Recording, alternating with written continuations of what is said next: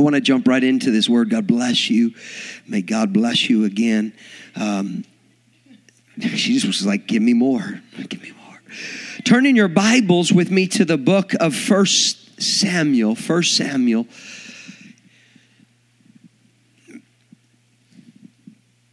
Man, I'm going to go directly into kind of the same vein that we've been talking about for the last few days on promises of God. And I just want to preach to you a message called Destined for More. Look at the person next to you, if you don't mind, or somebody behind you or in front of you, and just say, hey, listen, you're destined for more. Look at somebody else and say, hey, you're destined for more. I love that because it's so awkward. I'm just going to say, I love that because it's awkward. But it's truth. You're destined for more. I don't care. I do care, but I don't care how much God's done in you. There's still more to do. I don't care what you've seen God do already. He's still got more that he's wanting to do. Whether it's healings or outbreaks, there's more that he wants to do. And I want to just kind of jump right into this word tonight. And I want to say before I do that, thank you for your generosity as a church. Thank you for giving to our ministry. And here's the way I always say it. You're not paying for me to be here. You're sowing us into the next place. You're helping to partner with us to go to the next place. And I just want to say thank you, Pastor Cruises. Thank you. Thank you all. Thank you. I love you so much. And you're going home with me, so I don't have to say goodbye to you. Josiah, you're the coolest cruise of them all because you don't like tomatoes. Amen. We're bros for life. We'll live next to each other in heaven. If they don't stop eating tomatoes, they're not going to make heaven. But that's another sermon. 1 Samuel chapter 2. 1 Samuel chapter 2. Verses, we're going to read chapter 1 through 20 here in just a moment. But let me just read this to you. 1 Samuel chapter 2, verses 35. It says, I will raise up for myself a faithful priest. God's speaking here and he says, I will raise up for myself a faithful priest who will do according to what is in my heart and my mind. Can you imagine what's in the mind of God? Like, y'all have seen when I'm preaching, sometimes I get sidetracked and some of my brains just kind of fall out. And you're able to kind of look into the chaos that I call my thought life. But in reality, can you imagine? The Bible tells us that he's going to do, or he is able to do exceedingly abundantly above all that we can ask or think according to his power at work within us. But can you imagine what's in the heart and in the mind of God? Like, we love our family, but it fails in comparison to how much God loves our family.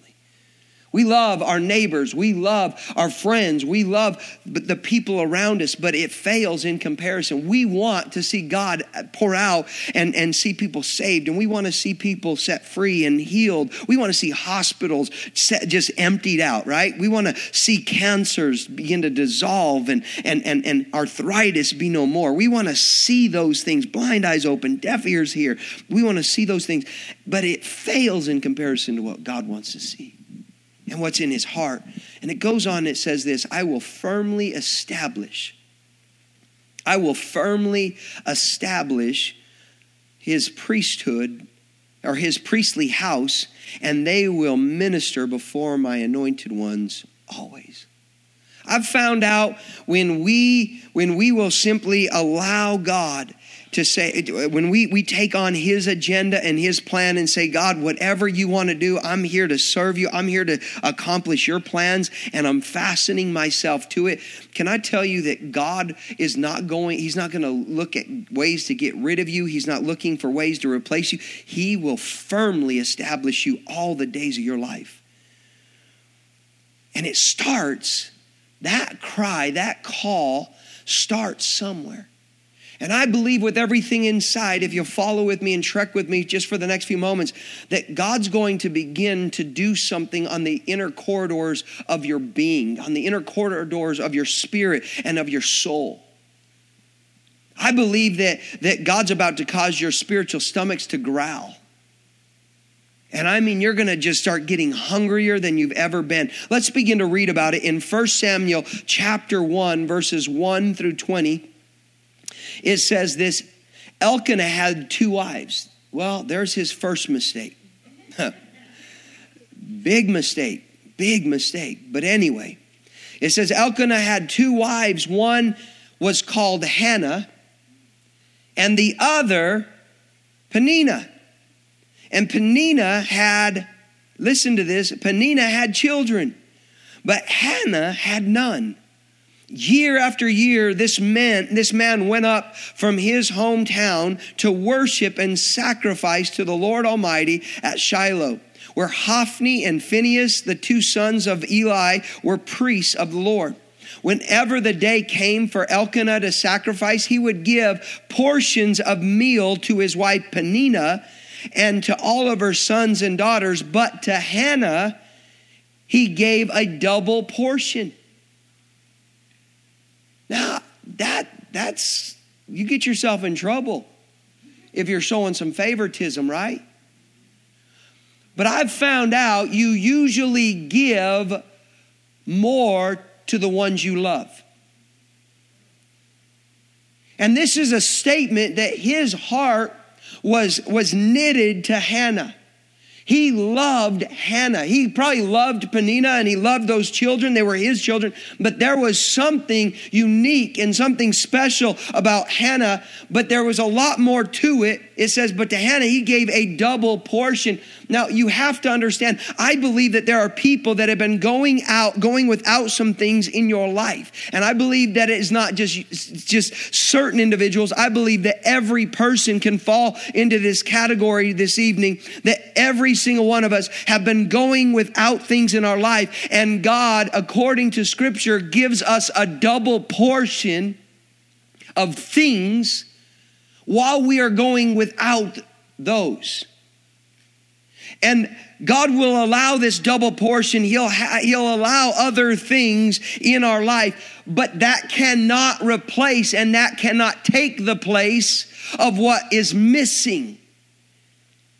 Because a lot of times, even though we know something's missing, even though, like Hannah, she wanted to have a child, even though she was not able to have a child, she wanted a child, and her husband loved her, and he would give her double portions, and he loved her, and he gave her great things, but she was not content with just those things. She didn't start living for just those things. She did not forget what was missing. No matter what happens, don't allow the things in your life that are things to bless you and things that God's being good to you with. Don't let those things stop you from going after and still pursuing the things that are missing. It says, but to Hannah he gave a double portion because he loved her. And the Lord had closed her womb. Because the Lord had closed Hannah's womb, her rival kept provoking her in order to irritate her. This went on year after year. Whenever Hannah went up to the house of the Lord, her rival provoked her until she wept and would not eat. Her husband Elkanah would say to her, Hannah, why are you weeping? Why don't you eat? Why are you so downhearted? Don't I mean more to you than 10 sons? Once while they had finished eating and drinking in Shiloh, Hannah stood up. Now Eli the priest was sitting on his chair by the doorpost of the Lord's house. And in her deep distress, Hannah prayed to the Lord, weeping bitterly. And she made a vow saying, Lord Almighty, if you will just look on your servant's misery and remember me and not forget your servant, but give her a son, then I will give him to the Lord for all the days of his life, and no razor will ever be used on his head. And as she kept on praying to the Lord, Eli observed her mouth. Hannah was praying in her heart. I wonder what the prayers of our hearts are that man can't hear. And in the motion of us praying for them, it's causing other people to pass judgment on us. Watch this for a moment. It says, it says that she was praying in her heart. It says that as she kept praying to the Lord, Eli observed her mouth. Hannah was praying in her heart, and her lips were moving, but her voice was not heard. Eli thought she was drunk and said to her, "How long are you going to stay drunk? Put away your wine." "Not so, my Lord." Hannah replied, "I am a woman who is deeply troubled. I have not been drinking beer or wine. I am pouring out my soul to the Lord. Do not take your servant for a wicked woman. I have been praying here out of my great anguish and grief." Eli answered, "Go in peace, and may the God of Israel grant you whatever you have asked for of him." She said, "May your servant find favor in your eyes." Then she went away and ate something, and her face was no longer downcast. Early in the morning, they rose and worshiped before the Lord. And then they went back to their home in Ramah, so that in the course of time, Hannah became pregnant and gave birth to a son. She named him Samuel, saying, because I asked for him. I want you to think about this for a moment. She named him. We talked about names. I think it was last night. Names meant something. Names were legacy. They were a purpose. But she named her son Samuel, which means because I asked for him. Seems kind of like you should have named him Selfish, right? But how many of you know if God puts something in your heart, we need to ask for him? And there's some Samuel prayers. There's some Samuel desires. There's some Samuel things inside of us that we have to ask for. And they're not going to come forth until we ask for them. There's some empty chairs of some future family members and future neighbors and future coworkers that aren't here yet. It's barren right now because we have not asked for them. The Samuels have not come forth. But something's going to stir inside of us when we begin to engage God and say, "God, would you bring forth the Samuels?" Father, lend me your voice for the next few moments as I just simply go through your word. Lord, this beloved congregation and these beloved people do not need my opinion. They definitely don't need my advice, but what they need is a word from you. So Holy Spirit, would you just simply speak and have your way? I pray in Jesus' name. Everyone said, amen. Hannah was a good, God-fearing woman. I've found out just because you're good and just because you're God-fearing does not mean that you're not going to go through hard times.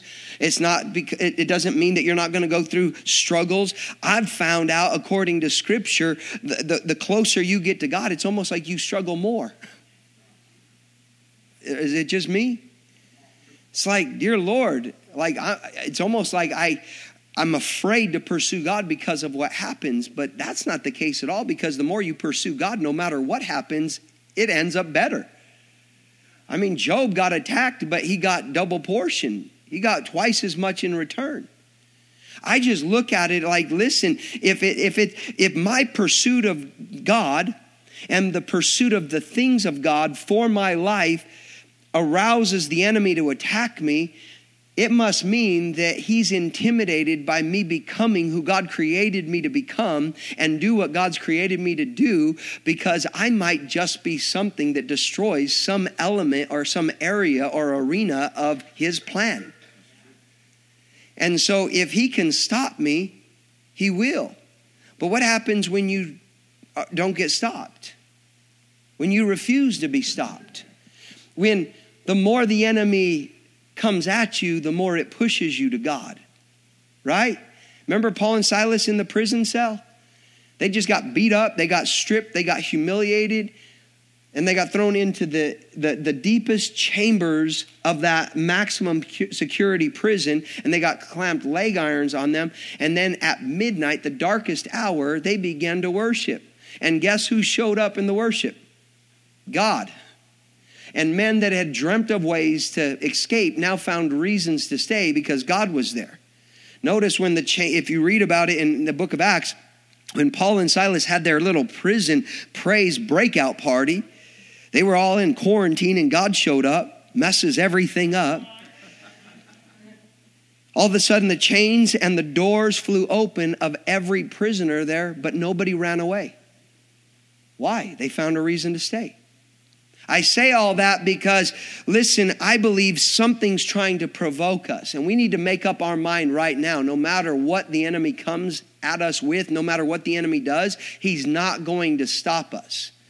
Because if he can stop us, he will. Now, we may get into the presence of God limping and with a fat lip and a blackened eye, but let me explain, I'm still going to get there. And thank God that he's the healer. Thank God he's the deliverer, right? Thank God he's the comforter. See, Hannah was a good, God-fearing woman, but she was barren and she was unable to conceive. And we talked about it the other day. What does it mean to be unable to conceive? She was unable to bring forth life. There was this emptiness. There was this void inside of her. Life did not come from her. All of her efforts had no fruit. And her husband tried to get her mind off of her emptiness with other things. He tried to fill the void with earthly abilities. But he could not make up for what only God can do. She refused to allow wealth, love, attention, opportunity, and blessing to be her comfort. See, she was more desperate for more. She was desperate for more. She was appreciative. There's a difference to be complaining and constantly just not appreciative of what God's done. Thank you for your generosity. Thank you for your blessing. But God, I know that there's more. I know that there's more. And I don't want to just get settled in on this side of the Jordan River because it's good enough. I'm glad I'm not in chains anymore. I'm glad I'm not a slave anymore. I may not be in the full promises of God, but this is good enough. We got to be careful that we don't take comfort and we don't stop moving after the promises of God because where we are is okay and it's good enough. See, she didn't let it because there was this stirring, this cry, this hunger, this movement in her soul that said there's more. She never gave up on the dream, a dream to have a child, a dream of redemption of her womb. See, Hannah's rival would mock her and irritate her and provoke her. She prayed, P-R-E-Y-E-D. She preyed on Hannah's insecurity and her inability. I am a better wife because look at me. Look at all I'm able to give him. I have given him children. I've given him legacy. I've given him a future. What have you given him? What are you producing but regret and grief and worthlessness? Well, where did that come from? Let's be honest. Why would Peninnah try to provoke her? We read about it. Because even though Peninnah was able to give him children, she wasn't capturing his heart. And Hannah had his heart and he loved her. And out of his love for her, he gave her a double. Notice this. It says he gave Peninnah and her children, her sons and daughters, portions. But to Hannah, he gave double portion because he loved her. The enemy was jealous. Peninnah was jealous of Hannah's love. And so what does the enemy try to do? Tries to intimidate what you do have by trying to compare what you don't have. You're not good enough. How about we stop comparing ourselves because we're not them? How about we stop comparing ourselves to what everybody else is able to do? I can't sing like them. I don't look like them. I don't have the house like them. I don't have the job like them. I don't have the family. How about we stop comparing ourselves to everybody else and just grab a hold of God and say, God, I don't want what everybody else wants. I don't want what everybody else has. I want what you created me to have. And if you created me to have it, hell and high water can't stop me from receiving it. I may just preach tonight. Whew. See, Hannah's rival would mock her. Here's the crazy thing. Watch this for a moment. You ready for this? Peninnah had a house full of kids, but they were doing nothing. Hannah had nothing in her house, but a heart full to do something. You know what's so crazy? Some of the things that we think impresses God are nothing more than just taking up space. And God's saying, listen, I've got something more for you. See, I would rather have empty buildings than empty hearts and empty lives. See, I would rather have empty buildings that are filled with someone that is filled with desperation because something begins to happen. The atmosphere is impregnated with the promises of God, and desperation must push us to pray. Discouragement must lead us to linger in his presence. Our determination must be greater than our discouragement. Are we determined to go after the things of God? Because if you can be more discouraged than you are determined, your discouragement will stop your determination. But if you're more determined than you are discouraged, you won't be stopped no matter how much you get discouraged.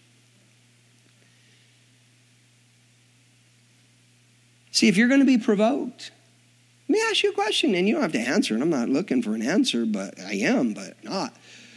If you're going to be provoked to pray. If you're going to be provoked, the enemy's going to try to rise up in fear of what you don't have and try to rub your nose in it and tell you. My bride, I can read you a text just now. Literally, there was some things that was going on in one of our businesses. And I shared something with her today. She went right straight to prayer. And she said, God, listen, we need some help. And literally throughout dinner, this business started getting clients. We got 5 clients in a matter of about 30 minutes. And so I'm just sitting there and I'm like, I'm just doing the work because I work for her. She's a CEO. I'm the janitor. I just clean up the messes and the toilets. But she wrote me, and these are the words. She says, Jamie, I just started praying. And she said, and the crazy thing is, 4 of them reached out to us. We didn't reach out to them. I'm just sitting there going, if we're going to be provoked in anything, church, how about we be provoked to pray? See, people who are content and satisfied don't pray. There's no need to pray. But I love what Lou Engle says. He says it this way. He says, the hands of God are chained by the prayerlessness of his people. God's got the ability, remember, depends on whose hands it's in. God's got the ability, but we don't release his ability to be activated in our life because we refuse to pray. We try to figure out a better way to do it on our own.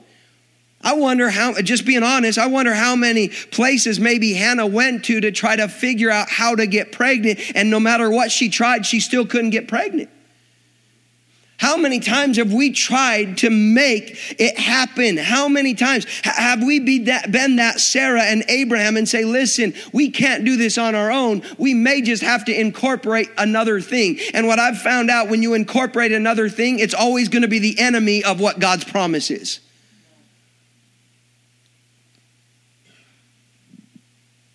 See, what am I talking about? See, it's not just that prayer brings the awakening. Prayer is the awakening. It is a contradiction to claim to want the power of God, but to not pray and engage the power. Power comes down where there is prayer. See, Timothy said they have a form of godliness, but they're denying the power thereof. We have the intention of prayer, but we don't have the intention of prayer. You ever seen somebody that just met with God? They're all jacked up. They don't even really know what they're talking about. They walk funny. Their face is kind of crooked. They've got makeup all over the place. They're just jacked up. When was the last time you got jacked at the altar if we struggle with depression, why not struggle under the depression of God's presence, where it begins to depress upon us. It begins to leave an indention in our heart, and we can't forget it. It's almost like when you've been sleeping and you've been slumbering and you get up and you have all those marks all over your body. It's because you were in a position and your weight, it was putting pressure on. What would happen if the presence of God began to put pressure on us instead of the things of this world? And you got up and people went, wait a second, you've been with God.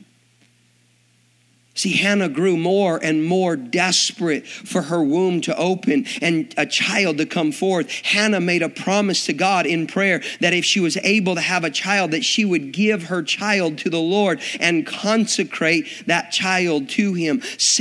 Watch this, Samuels are always first conceived in prayer, but they are brought forth only in intercession. They're conceived in prayer, but they're brought forth in intercession. That means just like a baby, it's not going to just happen. It's got to be a process. And a lot of us, like we talked about the other night, a lot of us get lost in the process. We want it to happen now. But can I tell you, if the Samuels came forth right now, the things that we desperately desire, they may be the very things that destroy us. There's got to be this season of preparation where God's not just, anybody that's ever had children, you understand this, and maybe it was just for me. I was 19 when I got married. I was almost 21 when we had our first baby. And I remember I was a kid. I walked in that room and I was like, oh my gosh, I'm not ready to have a baby. Like, let's go another 10 months. And it's like, ready or not, here I come.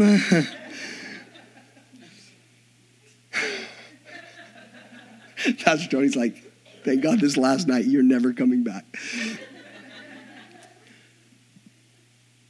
Well, that baby was being prepared and formed in that womb. A mom and dad were being prepared and formed outside of that womb. I didn't realize I knew how to be a dad because I'd never been a dad until I had that baby. And all of a sudden, I had an amount of love that I never realized I had. I went from the most selfish human being on the face of the earth. Even though I was married, I was one of the most selfish people. It was all about me, myself, and I. But then all of a sudden, I would give up everything. I would rather go without shoes or clothes, but my children will not. I will starve, but my children will not. Something happens in the preparation of the Samuel coming forth, but it's as much of the labor of saying, because see, it's easy to say, I want the promises of God, but you have to labor for the promises of God, because if you don't labor for the promises of God before they're ever conceived, when they are conceived, you may just give up during the labor of the Samuels coming forth. Because if you thought it was hard before, it even gets harder after. It gets harder during. There's a lot of things that happen. It's uncomfortable. There's a lot of pain. There's a lot of sacrifice. It's all a part of the process, but all of that is forgotten once that Samuel comes forth. And now you're not just living for you. You're living for that promise. You're living for that Samuel. You're living. And now you're going, wait a second. I recognize that this Samuel was not brought forth by my labor. This Samuel was brought forth because I asked God for it. And Samuels are entrusted. The promises of God are entrusted. Listen to what I'm saying. So here's my question is, it says that she committed her child, this promise, to the Lord before he was ever born. Before there was ever even a pregnancy test that showed up positive. See, we must commit our Samuels to him and his service before they ever come forth. And when they do come forth, what will we produce with the promises that come forth? Prophets or puppets? Are they going to just blend in, or are they going to stand out? Are they going to change the world for the good, or are they going to just be a part of everything else? See, I love that Samuel promise in a young boy by the name of Jeremiah, who when the call of God was being exposed to his life, he said, wait a second, but who am I? And God says, listen, he took his word and he placed it in his mouth, and he says, listen, I placed my word inside of you. And he says, before I formed you, I knew you. Before you were born, I set you apart. Why, if the prophets, if the promises of God are when they're being formed, and when they're being created, they're being set apart. But after they're born, they do everything to blend in. We have to be determined that we are going to continue to give the promises of God, not for our selfish gain. Yes, it's going to be great, but God, they're for your glory. They're for your purpose. They're for your use. So when she conceived and Samuel was born, she gave Samuel to Eli the priest. The priest represents, she gave him to the service of God when Samuel was still a very young age. The Bible says that Samuel grew up in the presence of the Lord. And this was during a time when the house of Eli was out of control. Eli's sons were doing very wicked things, and Eli ignored them, but God could not. God needed someone to rise into leadership and to shift culture. But even in the midst of a house of sin, the Bible says that Samuel continued to grow. You know what I found out? No matter how corrupt the world is, the promises of God will still continue to grow and flourish. Samuel lived. Listen to this. Samuel lived in a place where the heavens were quiet and deception lived in the next room. Outside his bedroom door was perversion, greed, and dead sleeping religion. But he stayed focused. God protected him and he stayed pure. Eli's house describes many of the homes in our nation. Homes full of darkness, but inside are full of prophets. I believe our goal must be to see this generation and the future promises of God stand firm regardless of their surroundings, the presiding culture, and their misguided upbringings. But I am here to tell you that even though they feel like they're being unseen, even though you're a Hannah in this house tonight and you feel like God's ignoring you, he hears your voice, even though your voice can't be heard. 1 Samuel chapter 3. 1 Samuel chapter 3, verses 1 through 3, it says, and the boy Samuel ministered before the Lord under Eli. In those days, the word of the Lord was rare. There were not many visions. One night, Eli, whose eyes were becoming so weak that he could barely see, was lying down in his usual place, and the lamp of God had not yet gone out. And Samuel, watch this. I don't know about you. This is awesome. It says the lamp of God had not yet gone out, but Samuel was lying down in the house of the Lord, where the Ark of the Covenant was. Like, I don't know if you know anything about where Samuel was sleeping. He found his rest in the very near presence of God. He made his place of refreshing, his place of slumber, his place of rest in places that very few people would go. And most of them would only go once a year. The priest, the high priest would only go one time a year, and he would go in there and he had to have a rope tied to his foot, because if he had any sin inside of him and he went into that holy of holies, if he had sin in his life, he would die. Now, I don't know if you've ever heard this. See, the high priest would have this ephod, this high priest garment, and on the bottom of the garment it would have bells and pomegranates, and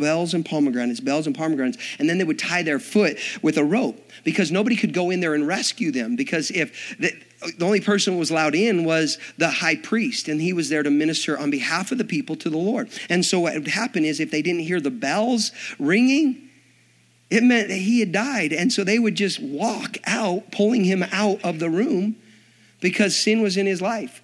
And Samuel slept there. I want to be that type of person that doesn't just go into the presence of God for repentance. Because one time a year, a priest would walk into that place and offer atonement for the sins of the people. One time a year, the only type of communication and the only type of intimacy, the only type of encounter was through repentance, one time a year. But Samuel said, wait a second, I want to abide in the presence of God. And he was a young boy, and he never had to be pulled out. He didn't have to have bells on. Why? Because he was about the presence of God. And God allowed him into there, and he's sitting there and he slept. Listen, it says that he slept where the ark of God was. The closest proximity at that time, this is pre-Jesus, the closest place you could get to God, Samuel found his place of rest. And that night, God interrupted young Samuel's sleep. He awakened Samuel. Then the Lord called Samuel. Samuel answered, "Here am I." And he ran to Eli and said, "Here am I, you called me." But Eli said, "I did not call you, go back and lie down." So he went back and lay down again. The Lord called Samuel, and Samuel got up and ran and went to Eli and said, here I am, you called me." "My son," Eli said, "I did not call you, go back and lay down." Now Samuel, listen to this. Now Samuel did not yet know. Samuel did not yet know the Lord.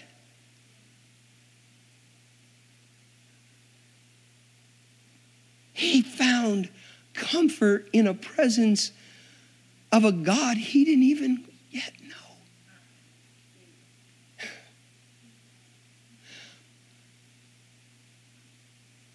I was a youth pastor at a church. Pastor Tony, he came and spoke at a retreat for me one time, and I'll never forget, I was pulled up at the church. It was dark. You don't ever want to go to a church at night. It's like, that's where devils go to. It's like scary. I'm not lying. It's the scariest place on the face of the earth at about 2 o'clock in the morning. You hear noises it's crazy. And it's cold in the church no matter how much the heater's on.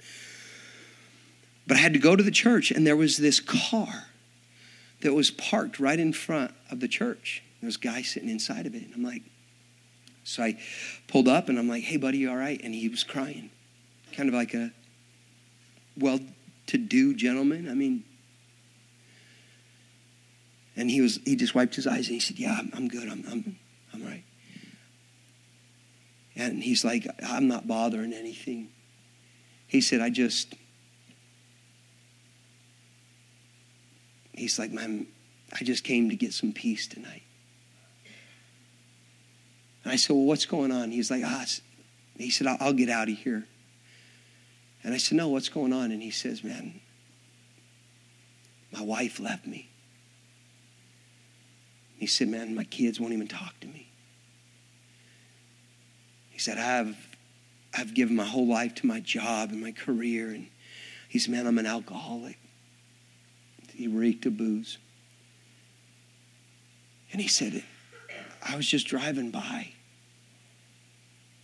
And he said, "And I just felt like there was something pulling me into this parking lot." And he said, I have never felt this much peace. He said, "I can't sleep." He said, "But there's just peace here." This is a true story. I have one of the largest marijuana recreational distributors, who's a dear friend of mine. He owns one of the largest in the state of Colorado. Calls me every Monday at 6 o'clock to pray for him. And his name's Ronnie. He says, "Jamie, I don't care if you leave a message. I just want to hear your voice because there's something in your voice that brings me peace." When we walk through the aisles, we may not realize it, but what's on us might just get on other people. I wonder how many people have sat in this parking lot when the church doors are closed and there's not a service going on, and they sat in that parking lot when nobody else knew, because there was peace and there was contentment and there was something in that presence, and they just sat there. Maybe they've never walked in the door. See, let me just keep on bringing this to a conclusion. It says he had yet not known the Lord. The word of the Lord had not yet been revealed to him. A third time the Lord called Samuel, and Samuel got up and went to Eli and said, "Here I am. You called me?" Then Eli said, "The Lord is calling you, boy." So Eli told Samuel, "Go and lie down, and if he calls you again, speak. The Lord your servant is listening." So Samuel went and laid down in his place. God is a God of the suddenly.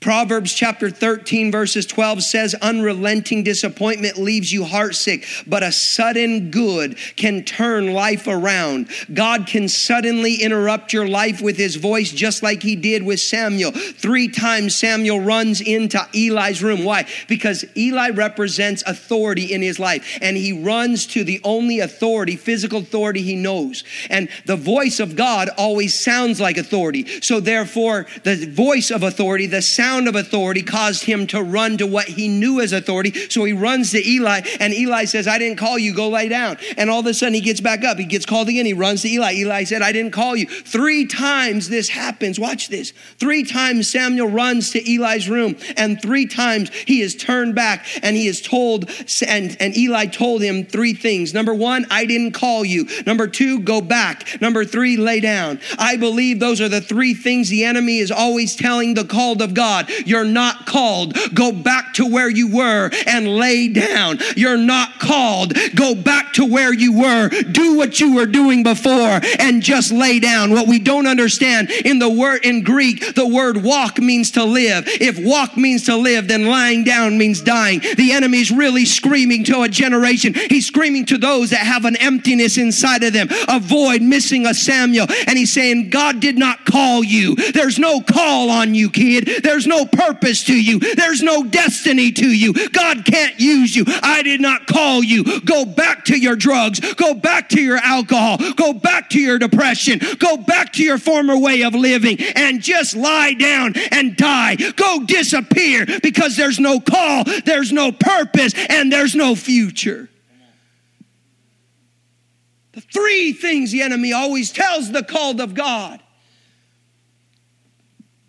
When he finally recognizes and finally answered the voice of God, it is a powerful moment. We are told that the Lord came and stood. I believe with everything inside, God's not just calling. He's trying to get our attention so that he can begin to come and stand amongst us.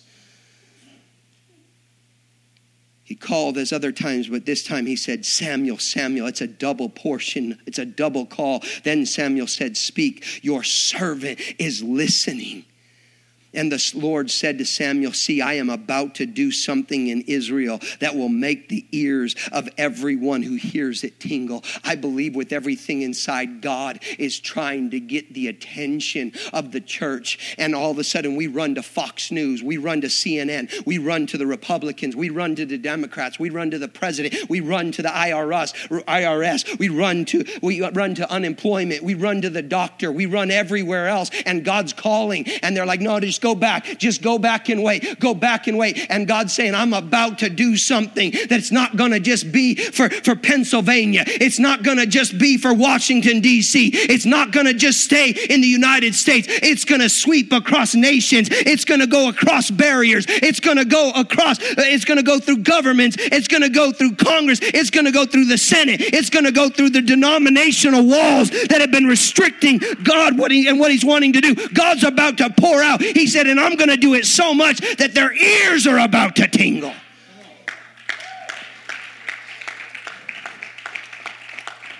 He's going to do it in Russia. He's going to do it in China. He's going to do it in North Korea, the most closed nations in the world. God's about to do something, and our ears are going to begin to tingle. You're going to hear a story when North Korea opens up their borders, Christianity, souls being saved, human trafficking stopping, murders and suicides decreasing, drug addictions going down, bars and liquor stores closing, marriages no longer falling apart, and your ears are going to begin to tingle. Because I'm about to do something, Samuel. See, the Samuels, the promises of God, come before the actions of God. So you're not just waiting for your promise to be fulfilled. God's waiting for your promise to be fulfilled, because what he's wanting to do is including the promises that you've been so desperately waiting for, that the enemy's told you you'll never receive. So I'm going to give you 4 quick steps, 4 quick actions, and I mean 4 quick actions. 4 actions that are needed. 4 actions that need to take place in order to receive the call of God on your life. Do you know that every single one of you is called of God? I don't care how young, I don't care how old, I don't care what you've done in your life. There's 4 actions that need to be taken in order to receive the call of God on your life. Number 1, you need to hear. You need to hear. Something has to be heard in order to awaken us from slumber. Something has to be heard. Something has to be heard. And I believe if we could take a poll right now, I believe there's a whole lot of people that have not been able to sleep throughout the night. Call it a headache. Call it anxiety. Call it fear. Call it pain. But there's a noise that you've been hearing. God's allowed you to be woken for something. See, you hear it. You first have to hear it. Something has to be heard in order to awaken us from slumber. We're awake. A pandemic, coronavirus, riots, it's wakened us from our slumber. We were content with our church services on Sunday morning. We had our nice little Bible studies. We would show up for an hour and a half on Sunday. Not everything was good. Jobs were good. The market was good. Everything was good. Something woke us up. We've just got to be careful that we don't snooze what God has awoken us with and go back to slumber. You got to hear. But then number 2, you got to awaken. We can either ignore what we've heard or we can allow what we heard to awaken us and move us. I don't want to just hear. I want to awaken. I want to move. I want to I'm not a good person. My bride literally kicked me out of the room because I move around. Like if I'm up, I'm up. And I have this thing like, I'm not real loud, but I'm move a lot. And she's like, why are you awake? And she won't look at me. She has that little thing over her face. Why are you awake? I can't sleep. Go away.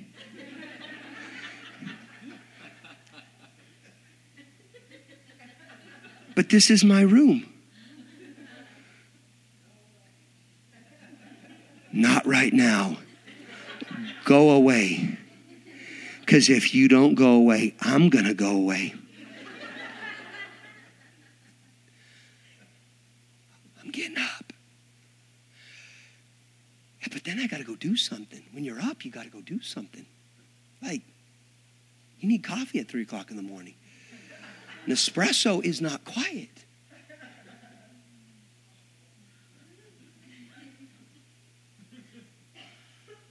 And there's nothing like when you've woken up and you're now moving and you're trying to be quiet. It's quiet for you. You know what I'm talking about? That's that cabinet. It's like,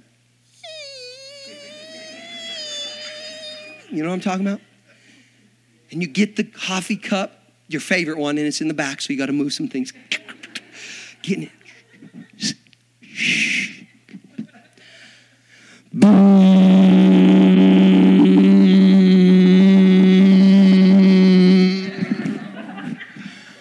I'm talking about, right? And all of a sudden you hear boom, boom, boom. I was being quiet. You told me to go away. Leave the house. Go preach somewhere. You think I'm kidding? I'm just being transparent and vulnerable. He's like, right here. Reality check real quick. When you're awakened, we don't just lay around. We got to go do something. God is awakening his church. He's awakening some people. They've heard some things. It's caused them to move. It's caused them to stir. It's caused them to be awake. It don't just lay there hoping to go back to sleep. Don't just lay there hoping to get back to normal. Go back and get up and do something with the time that you have been awakened. God woke you up for a reason. After you hear, you awaken. The third one is you got to listen. He didn't just hear a noise. This was not a noise, but a calling. He listened to his name being called by the one of authority. There is a huge difference between hearing and listening. A sound is heard, but description, direction, and detail happens when we listen. And I'm going to say something. We need to learn how to go into the presence of God and not bring Bethel worship with us. Not that those things are wrong, but so many times our atmosphere is impregnated by what God is saying and doing in somebody else. Walk into a silent room and allow yourself to hear God. Walk in, not with any technology. Don't walk in with any sound. Walk into the presence of God. Put your ear on his heartbeat and say, God, what is your heartbeat saying? Walk out with a word from God. Walk out with some direction. Walk out because you've been listening. You got to hear, you got to awaken, you got to listen. But the fourth one is you got to answer. He responded to what he heard and he moved into action. It is time, church. It's time, beloved, that we have got to start answering the call of God on our life. What a powerful moment. Samuel would go from the last judge to the first prophet in Israel's history. He would be known as a prophet who would restore the altars of God. Worship team, come on up. He would be known as the prophet who would restore the altars of God. Let me say it again. He would be known as a prophet who would restore a place to meet with God. In a world and in a time when the word of God was rare, there are not many visions. I told Pastor Corey today, I said, Corey, you know what we need right now? We need more prophets. We need some men and women of God. Give me a kid that wakes up because they spent the night in the presence of God and they wake up saying, listen, God's up to something. He's going to do something. We don't have to be afraid. We don't have to be afraid of a fist coming to a calendar and things are exploding and you don't have to hold on and hoard all of your change. You don't have to do that because God, he never punishes his children. Let me warn you right now, don't ever hold on to a prophetic word if it causes you fear. If it causes you to go make sure that your shelf is stocked up with water and food to protect you, that's not God. Because God usually says, hey, listen, if you're going to do something, make sure it's enough for other people. And since it's on the shelf, why don't you go give it away to those people that need it? Because I don't see God saying, hey, listen, children of Israel, make sure that you box up all the manna because I may not have enough tomorrow. I'm so sick and tired of people getting famous on a Facebook and on an Instagram and on a YouTube saying a word in the name of God that has nothing to do with God's word. God's word never contradicts his voice, and God's voice never contradicts his word. Where are the prophets that stand up and say, God, oh God, oh God, oh God, what are we doing? What are we doing? What are we to do? And God gives some direction. See, Samuel was used to create an atmosphere for others to encounter the very presence that transformed him. He would be used by God to anoint kings and share prophetic words that protected and rebuked the nation of Israel. He would travel the land declaring truth. No matter what you've gone through, beloved, God can use you. He has called you to be set apart for his purpose. What I love about the kingdom of God is that God often raises up the no ones, the nobodies, the overlooked, and the underestimated to do extraordinary things if we'll just be obedient. See, here's how you answer the call. Corey, I'm not trying to pick on you at all, but I appreciate your purity of heart. Jay, I have loved my time with the both of you. Got to do a smoothie with you the other day. Got to do some breakfast with you this morning. Got to do some dinner with you guys tonight. But Samuel had this prayer where he answered it. He simply said, here I am. Here am I. You know what's so crazy? You remember when you were in school and they did roll call? They'd say, raise your hand. And you had to say something, right? You had to say something. What did you say? What? Here. And if you were real cool, you're like, what's up?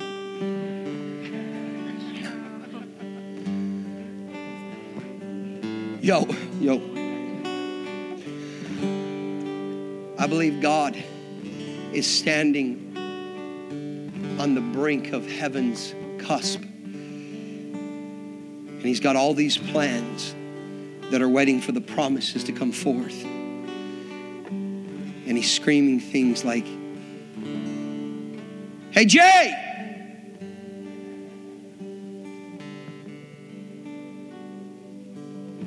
Here. I was trying to shoot that to you in the prophetic.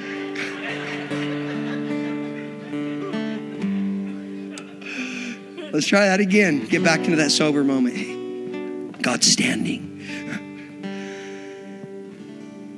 I got some plans. And I've got some people in position. We're going to do an active roll call. Hey, Corey. Tony.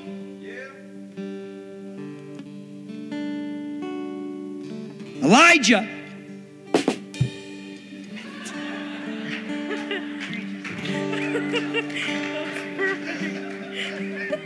Hey, Jay.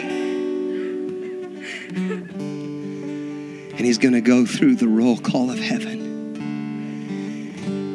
And either we're going to be there or we are going to be missing. And here's my thought. I don't know exactly what I'm here for, but here I am. I don't know exactly what I'm supposed to be doing, but here I am. I don't know exactly what you're asking me to do, God, but here I am. See, on the last night of this revival set of services,